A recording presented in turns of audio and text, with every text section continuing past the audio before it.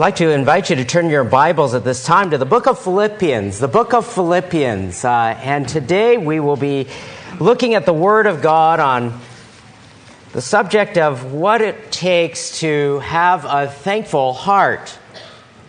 The secret to a thankful heart is through contentment, and we'll be looking at the Apostle Paul and what he has to share about the subject of contentment. Secret to a thankful heart. And we'll be looking at Philippians chapter 4, verses 10 through 19. Philippians 4, 10 through 19. Our scripture reading will come from that passage.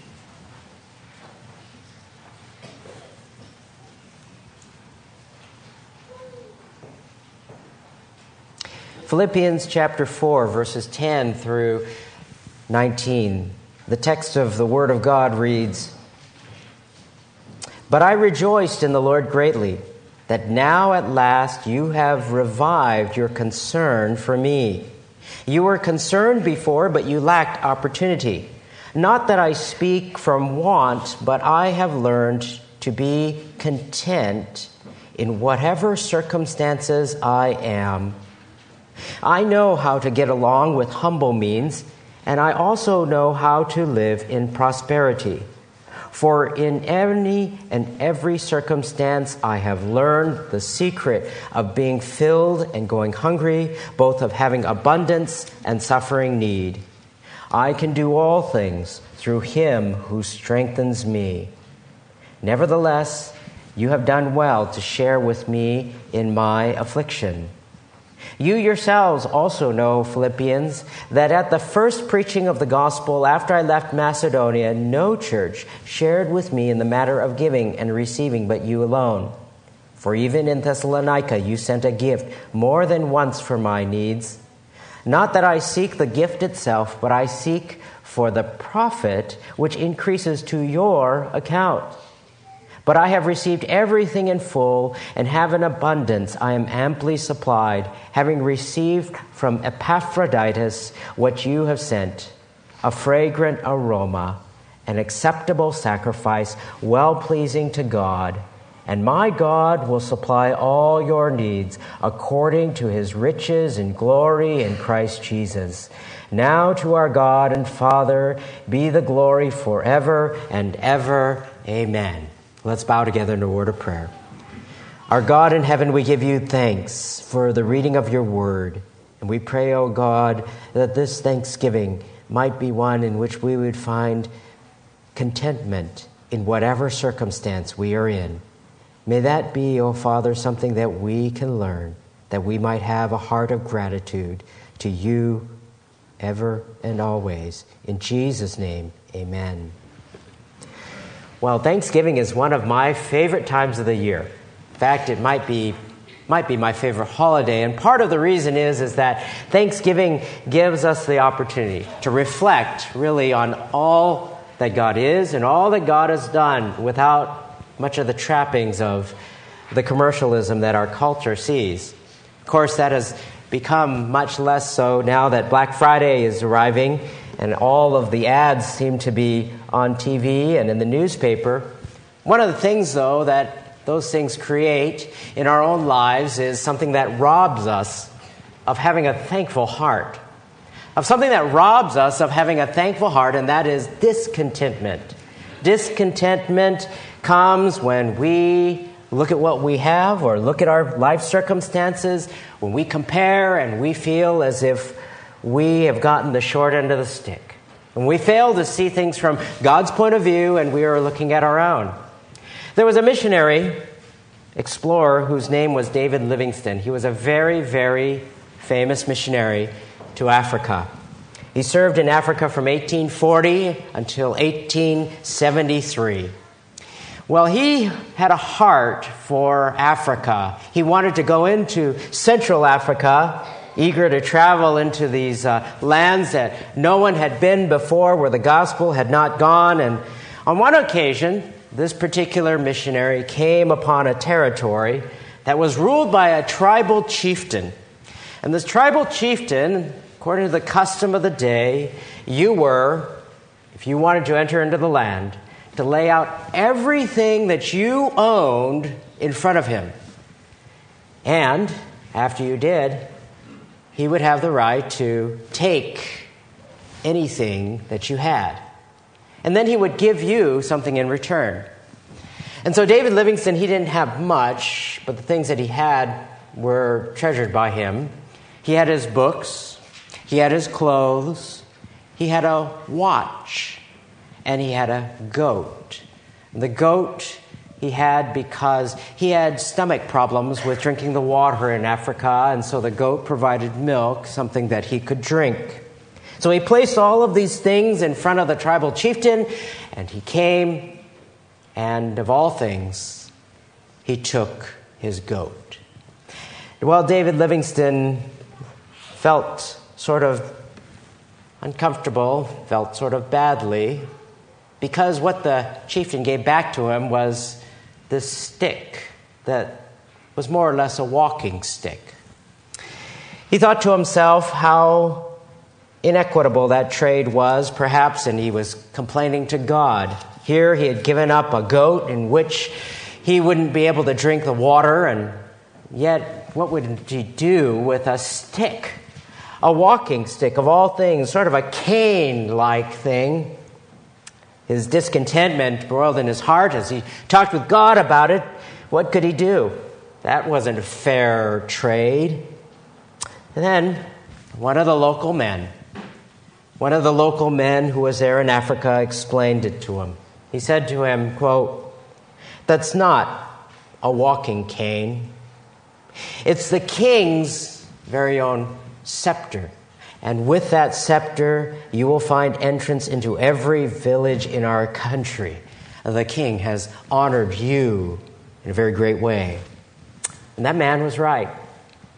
God opened Central Africa to David Livingstone, and evangelist after evangelist would come in, wave after wave of people would come in after David Livingstone, and people came to know the Lord Jesus, and conversions occurred, and God was glorified. Who would have thought that a stick would have opened the doors to people's hearts? Oftentimes we see things in a particular way, and we say, what a dumb stick I've gotten. That thing, what am I going to do? You know, the Lord has given to us different things in different situations, different circumstances, and yet we think to ourselves, can we appreciate what God has granted to us? Contentment comes when we see things from God's point of view and not our own. True contentment is something that many Christians simply do not understand, because our level of contentment is dependent upon often our circumstances. What happens to us in life? What we have, or our job, or our security, or our family, or whatever it may be. And those come and go depending on how well things go. But in our text today, Paul outlines for us the secret to contentment, the secret to a heart that is grateful. Here he writes to this church at Philippi, a church that he really loved, a church that he himself planted. He writes to thank them for the gift that they sent to him, because they sent him a gift through a messenger called Epaphroditus, verse 18. They had sent him perhaps clothes or money or food or whatever. And he expresses his gratitude in verse 10. He rejoiced in the Lord, he says, greatly, that now at last you have revived your concern for me. Indeed, you were concerned before, but you lacked opportunity. That church was planted by Paul. We don't know if they didn't know of his circumstance. We don't know. Perhaps they weren't able to give, because 2 Corinthians 8 tells us that they were a very impoverished church.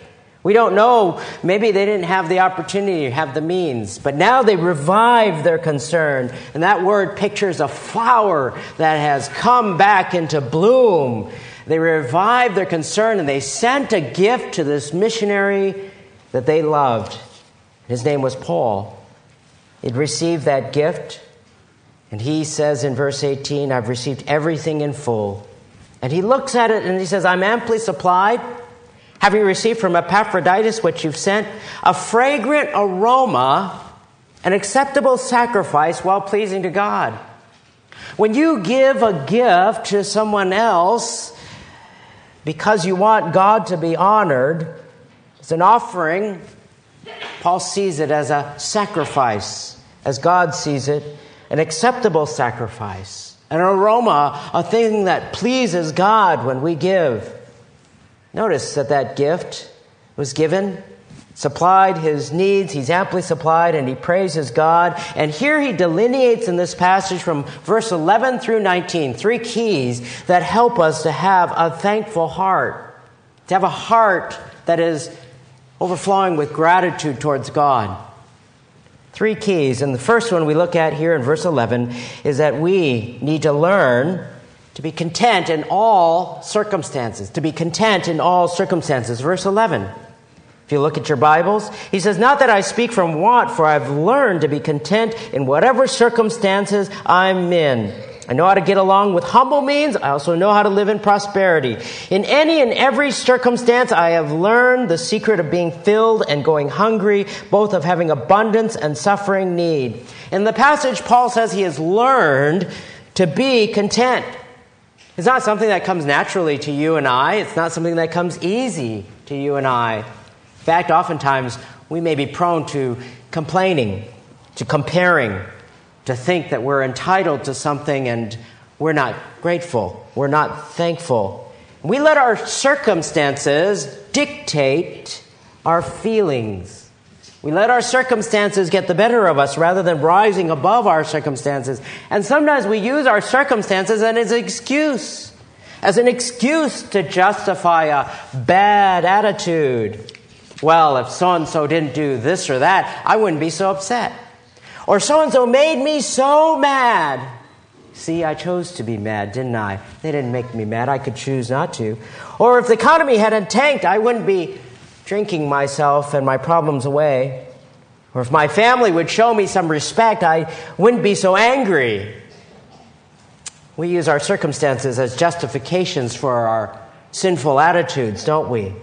We blame others for sin in our own lives. But the scriptures say, just as Paul says, that he learned to be content no matter what his circumstances are, no matter what his situation is. Because you see, whatever situation you're in, you can control your attitude and your perspective. Your attitude and your perspective. No matter what happens around you, you can control how you look at things, how you choose to see things, and your attitude. We can't control things that happen to us. Many times we can't control how others will react. We can't control other people, but we can control how we respond in our attitude and our perspective.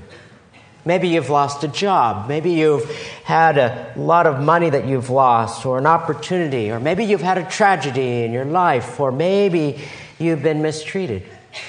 Maybe you have been hurt by someone else.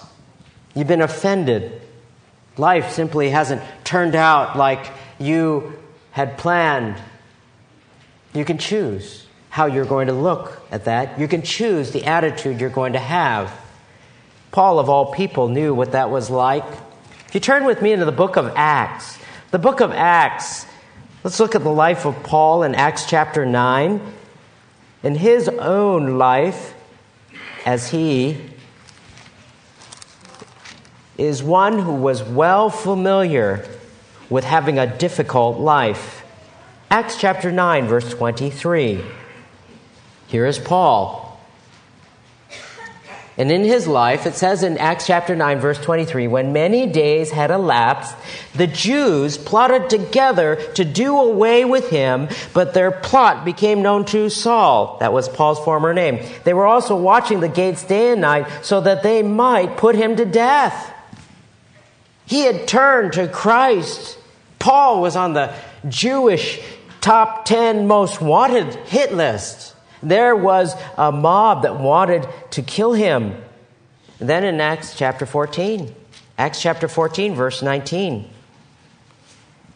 At Lystra, on his very first missionary trip, it says in Acts 14, verse 19, but Jews came from Antioch and Iconium, and having won over the crowds, they stoned Paul and dragged him out of the city, supposing him to be dead.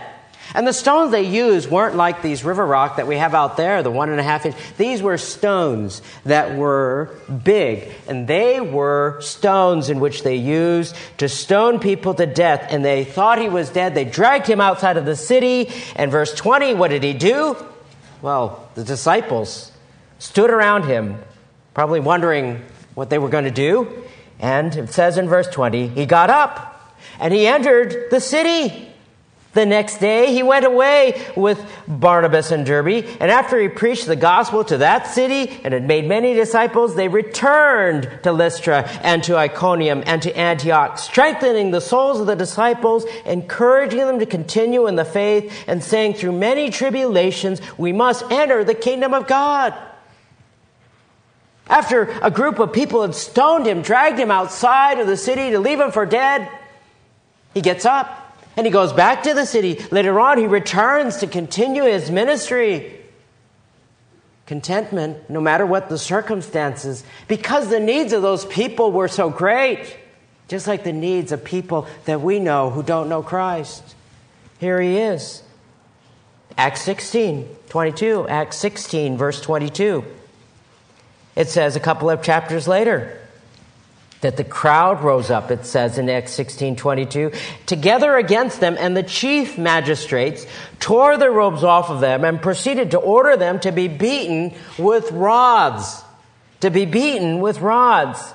When they had struck them with many blows, they threw them into prison, commanding the jailer to guard them securely. And he, having received such a command, threw them into the inner prison and fastened their feet in the stocks. They were beaten with rods and imprisoned. So, there was a plot to kill him. They stoned him. Here he was beaten with rods. Acts 17, next chapter over. Verse 4. And some of them were persuaded and joined Paul and Silas as they were preaching the gospel. Some were persuaded to join them. A number of the leading women, a number of the God-fearing Greeks, but the Jews became jealous, and taking along some wicked men from the marketplace, formed a mob and set the city in an uproar. And they attacked the house of Jason. They were seeking to bring them out to the people. There was a mob that they caused such an uproar. And then in verse 13 of 17, but when the Jews of Thessalonica found out that the word of God had been proclaimed by Paul in Berea also, they came there as well, agitating and stifling up the crowds. There he was, living on the run. Verse 18 through 34, it chronicles how he was mocked, how he was ridiculed. And yet, he found in this a contentment. Then in Acts 18, continuing on, he was dragged to court, verse 12 of 18. In Acts 21, verse 26, while in Jerusalem, he was attacked and beaten by the Jews. And then in Acts 27, at the end of his ministry, he was shipwrecked. And 2 Corinthians tells us of the things that he went through. Chapter 11, 23. And he tells and chronicles how he had been in far more imprisonments, beaten times without number, often in danger of death. 5 times he received from the Jews 39 lashes. That's just shy of 200 lashes. 3 times beaten with rods. Once he was stoned. 3 times he was shipwrecked. Spent the night in the sea. He was in fear of robbers, danger from his own people, even from the Gentiles whom he was trying to reach. He stayed in the wilderness, lived on the sea, danger from false teachers, laboring, and the burden of the church was always on him. This was the type of life that he had. And yet he writes to the Philippian church, I have learned to be content in whatever circumstance I am in. Would you be able to say that? Would you be able to say that? We learn to be content no matter what it might be. I mean, some people at the slightest criticism, for example, are ready to quit. Oh, they didn't like that dish I made. I'll never cook for them again. Or, oh, they criticized that event I planned. That's the last time I'm planning something for them. Or they say after a trip, a missions trip, oh, it's too hot. It's too cold. too many mosquitoes, too many flies, not enough bathrooms, too little rest, no air conditioning, food is too strange, it's too humid, it's too wet, too blank, I'm not going back. Would you be able to learn to be content and say, well, in that part of the world, that's how they live. And by God's grace, if He desires me to, I'll go back, no matter what the circumstance may be? Is that how you are? There was a woman named Fanny Crosby who wrote a number of old hymns. Many of them you're familiar with. But when she was only 6 weeks old, there was a country doctor who thought he was treating her with eye drops and put these drops into her eyes of the wrong thing, and it blinded her at 6 weeks. But her attitude was this. At the age of 8 years old, how many of you are 8 years old here? Any of you 8 years old? There you go, right over there. This is what she wrote. She wrote a little poem and said, "Oh, what a happy child I am, although I cannot see. I am resolved that in this world contented I will be." She went on to serve the Lord and write many of the songs that became well-known hymns. As Paul writes, "For momentary light affliction produces for us an eternal weight of glory far beyond all comparison." In other words, the things that we suffer now, in the future, there is for us an eternal weight of glory. Would we be able to say, like Fanny Crosby, who was blind, could we be able to say, "Contented I will be, that is my resolve"? We choose our attitude. We choose our perspective. One story long ago, a number of years ago, came out of the Seattle Times. It was about a family right over there in Kingston. A woman named Roseanne. She had raised her daughters alone on a small income over in Kingston since her husband had died. From this time, it would have been about 15 years ago or so. She lived in a modest house, lived on 2.5 acres at the end of this dirt road, her and her daughters. And that house caught on fire. And the insurance company could not pay them or didn't pay them enough to rebuild the house. So her and her daughters moved into a storage shed. Roseanne and her daughters lived there in that storage shed. That storage shed didn't have running water, didn't have plumbing. They used an outhouse. They cooked with a microwave oven. They took cold showers in a travel trailer. Her coworkers and the students at the junior high found out, and the principal there, the assistant principal, said, "We're a family," and they raised $2,000 for them to try to help them out. But she would often decline offers of help, and she rarely spoke of her troubles. Her girls, you can imagine, living in a little shed. Well, there was no place to take friends and no place for a sleepover. And there was no place because midnight giggling would have been right next to Mom, who was in the next bunk bed over. They declined, it said in the article, help and rarely spoke of her troubles, unquote. Is that how you and I would be? Would we rarely speak of our troubles if it were such that we didn't have running water or plumbing or didn't have proper heating, had to take cold showers in a travel trailer, or would we feel discontent? Well, this was back when there was that TV show called Extreme Makeover Home Edition. They were selected. Centex, Kevin Scott designed their home, and he said never before had he had clients whose only wish was that their house would have indoor plumbing and bedrooms. Sometimes we forget to be thankful for the simple things that God has given to us because we take them for granted. Things like plumbing, heat, and a bedroom until it is no longer there. Would we be able to be content in any and all circumstances. The second thing that Paul mentions here in verse 13 is that person needs to trust in God's strength, if we're to be grateful people. I can do all things through Christ or through him who strengthens me. Sometimes this verse is taken out of context when somebody wants to achieve something, any old thing. But here in this context, it is that of being able to have an attitude, a perspective, to be content. No matter what the physical distress might be, it is in the context of a physical distress, not a spiritual one. Whether we're rich or poor, whether we're cold or hungry, whether we're warm, full, we can be content because God strengthens us. Terry Muck writes an article entitled "Thankful in a Thankless World."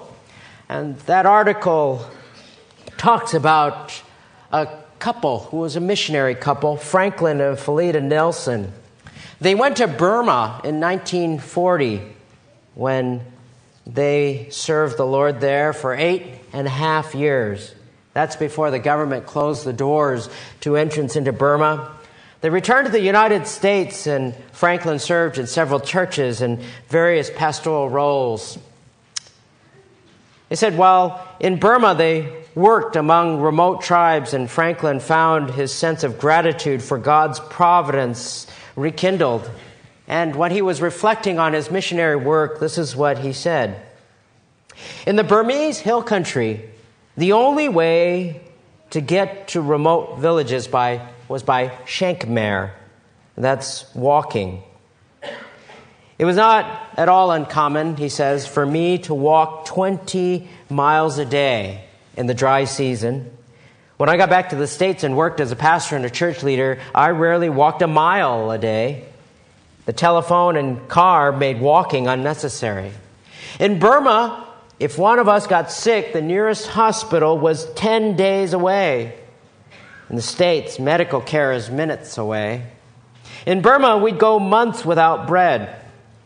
Once we asked our daughter Karen to say grace before a meal, and she said, "Why do I have to pray for my daily bread when I don't ever get any?"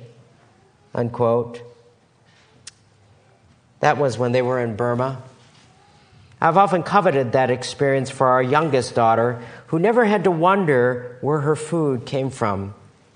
It's hard to have that sense of helplessness and humility so vital to prayer when you sit down to your daily bread and don't even think about how you got it. I don't in any way, he writes, blame people here for not knowing what God can do. We're victims of our prosperity. But sometimes I wish we had a few more hard times, so people could experience firsthand how wonderful it is to be totally dependent upon God, unquote. That's very true, isn't it? Often we think the more we'd have, the more grateful we'd be. Many times it's the opposite. When we don't have, we can be more thankful, knowing that we are so undeserving before God for what we do have. More content. So we're to be content in all circumstances. So we're to rely on the strength of God. And thirdly, we're to be concerned more about others than ourselves. If we're going to have a thankful heart, we're to be more concerned about others than ourselves.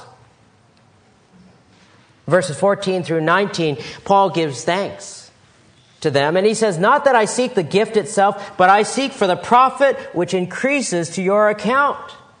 And my God will supply all your needs according to his riches and glory in Christ Jesus." They shared in his ministry, and he gives thanks. He says, "I have all that I need, but I am thankful, for I seek it on your profit, your benefit." They gave, they were blessed. They gave, and God would reward them. And that is one of the principles of Scripture. When we give to others, we are blessed, not materially necessarily, but in a way that God chooses. We will be blessed, and he would supply all of their needs. God will meet your needs, whatever it is this Thanksgiving. You may look at your circumstances, your health, what you have, and you may say it is hard to give thanks. But God will meet our needs. God will meet our needs, and we all have more than we deserve. And as Paul says here, those who would be thankful should be like him, to focus more on the needs of others than on themselves.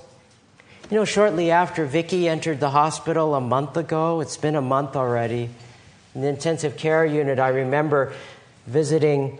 It was early on when she had a tube down her throat to help her to breathe. And there were times, small periods of times, when she was conscious. And when she was conscious in those early days, she would communicate by writing on a pad.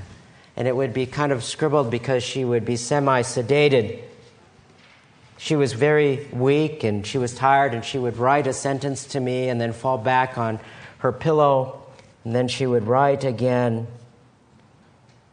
Early on, when we were talking and she was writing and I would respond, you know what one of the first things she wrote was?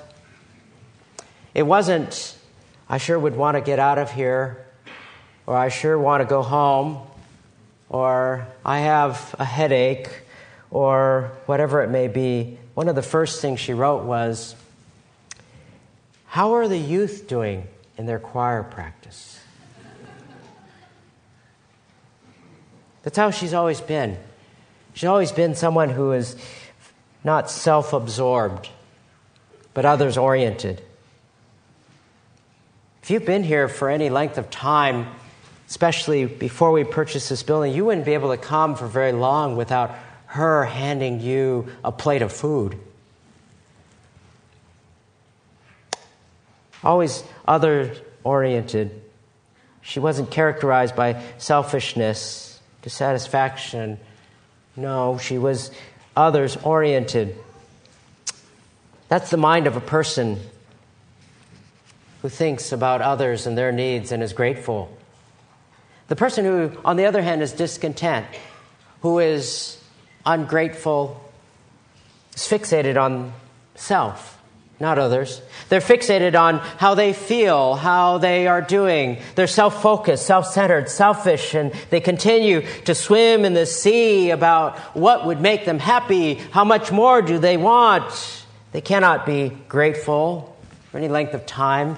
The discontent person focuses on themselves, like the man who was so discontent because he had no shoes. That is, until he met the man who had no feet. A thankful heart comes not from pleasing ourselves, to be so self-absorbed, but on pleasing God and looking to the benefit of others. Be content with what God has given to you. There's a news story in the LA Times about a fire that swept through Southern California a number of years ago.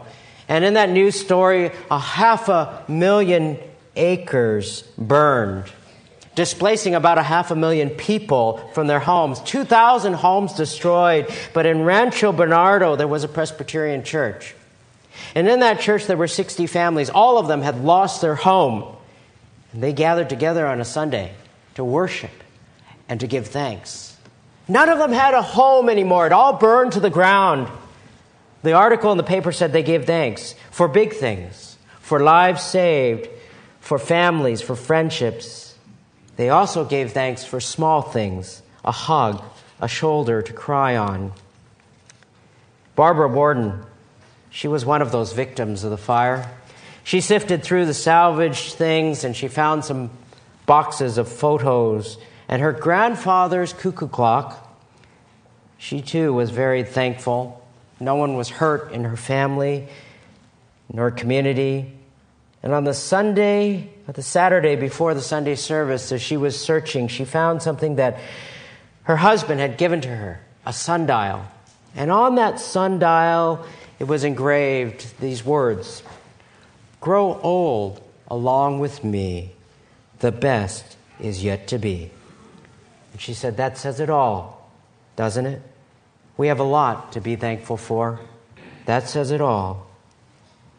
You know, one of the worst things that will rob you of a thankful heart is when we are filled with our own troubles, when we focus on what we don't have, we focus on what we could have, we think we should have something. What others have makes us feel discontent, and we forget all of the things that we do have. When it is God who reminds us to be content in all circumstances, to focus on God's strength, who helps our heart to realize what we do have and to be concerned about others more than ourselves, as he says to us, in effect, grow old along with me. The best is yet to be. Let's bow in a word of prayer. Our God in heaven, we give you thanks for you, for what you have done, for your Son, for your grace, for your word which is eternal. We give you thanks, O God. In Jesus' most precious name, amen.